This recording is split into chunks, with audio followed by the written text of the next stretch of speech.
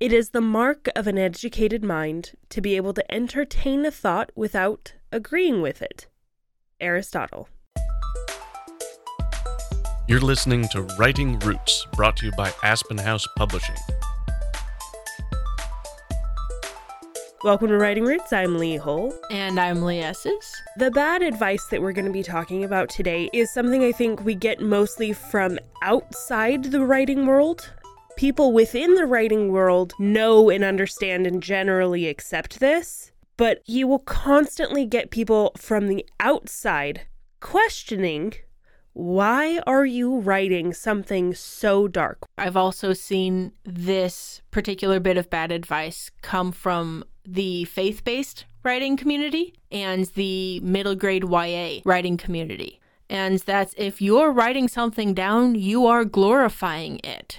That is terrible advice. I have so many problems with this. 1984 did not glorify the complete dictatorship of society and absolute control over the people. A lot of the times, by writing something, authors are bringing awareness to something that really exists. We're not glorifying it, we are showing it in the gory details to open people's eyes. There is a logic behind why people say this, that writing something glorifies it. It's a flawed logic, but the logic is something like, well, you understand as an author what it's like to be racist because your character is racist, therefore you are racist. Or only somebody who is willing to do something like that could write something like that. Only somebody who's willing to torture and murder and flay someone alive could write something where someone's flayed alive. I feel like this quote that we had at the beginning is perfect response to the idea that if you write it down, you must agree with it.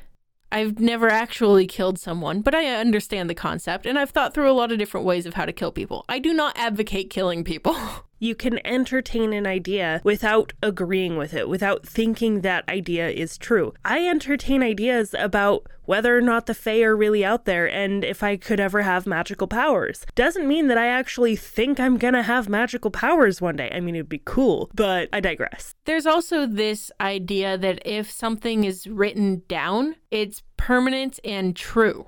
A lot of how the world and how humanity learned to read and write came from works of scripture. So there is something that people attach as writing and divinity attached to each other that you can't argue with it. We see it written in text, therefore we're more likely to believe it than if it's in a picture or video. There are a lot of reasons why this particular piece of advice or belief is simply bad. And number one is not every character thinks the same way. They should not think like you. They should not think like each other. You should have a character who is a little more willing to go out and murder and stab for a good cause. And you should have a character who says, no, that's terrible. It's a life. Let's not take away from it. You as the author need to be able to think from all of these different perspectives, but that doesn't mean that's who you are.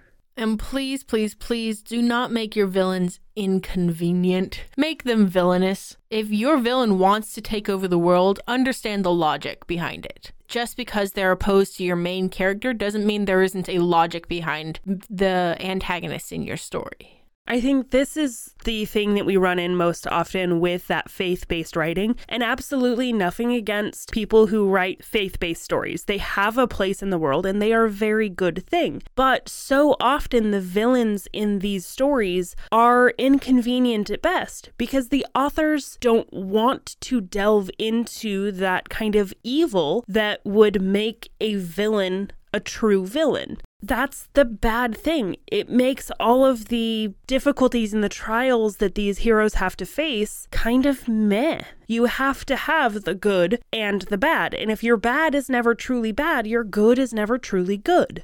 Not every action that happens in your story needs to have a moral alignment to it. Go ahead and write these freedom versus security type stories. It doesn't always have to be good versus evil. You can understand both sides, and people can be on opposite sides of a coin without either one being morally correct.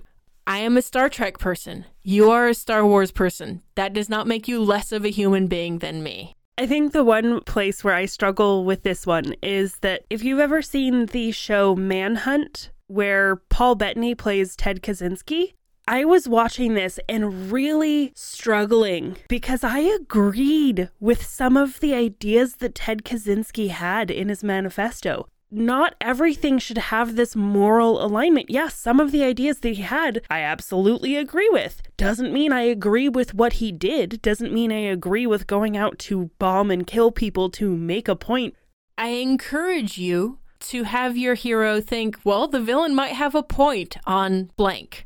The morality behind it doesn't really have to play a factor. If you're writing only good and wonderful things, then it's very difficult to have a story with impact. So there is a way to apply this bad advice in a healthy way. First of all, know your audience and limit yourself to what they want to read. If you are writing for middle schoolers, avoid sexual assault in your story. Avoid a lot of the gory graphic violence. That's not really what middle schoolers are going to want to read. And if you feel like you are glorifying something that you don't want glorified in your story, write it down and then edit it.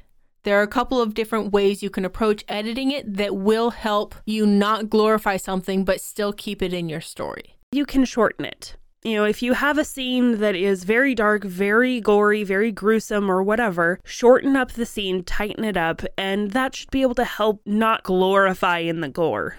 Also, have a character that is arguing against it. If all of your characters agree, it's a boring story, regardless of what they're agreeing on.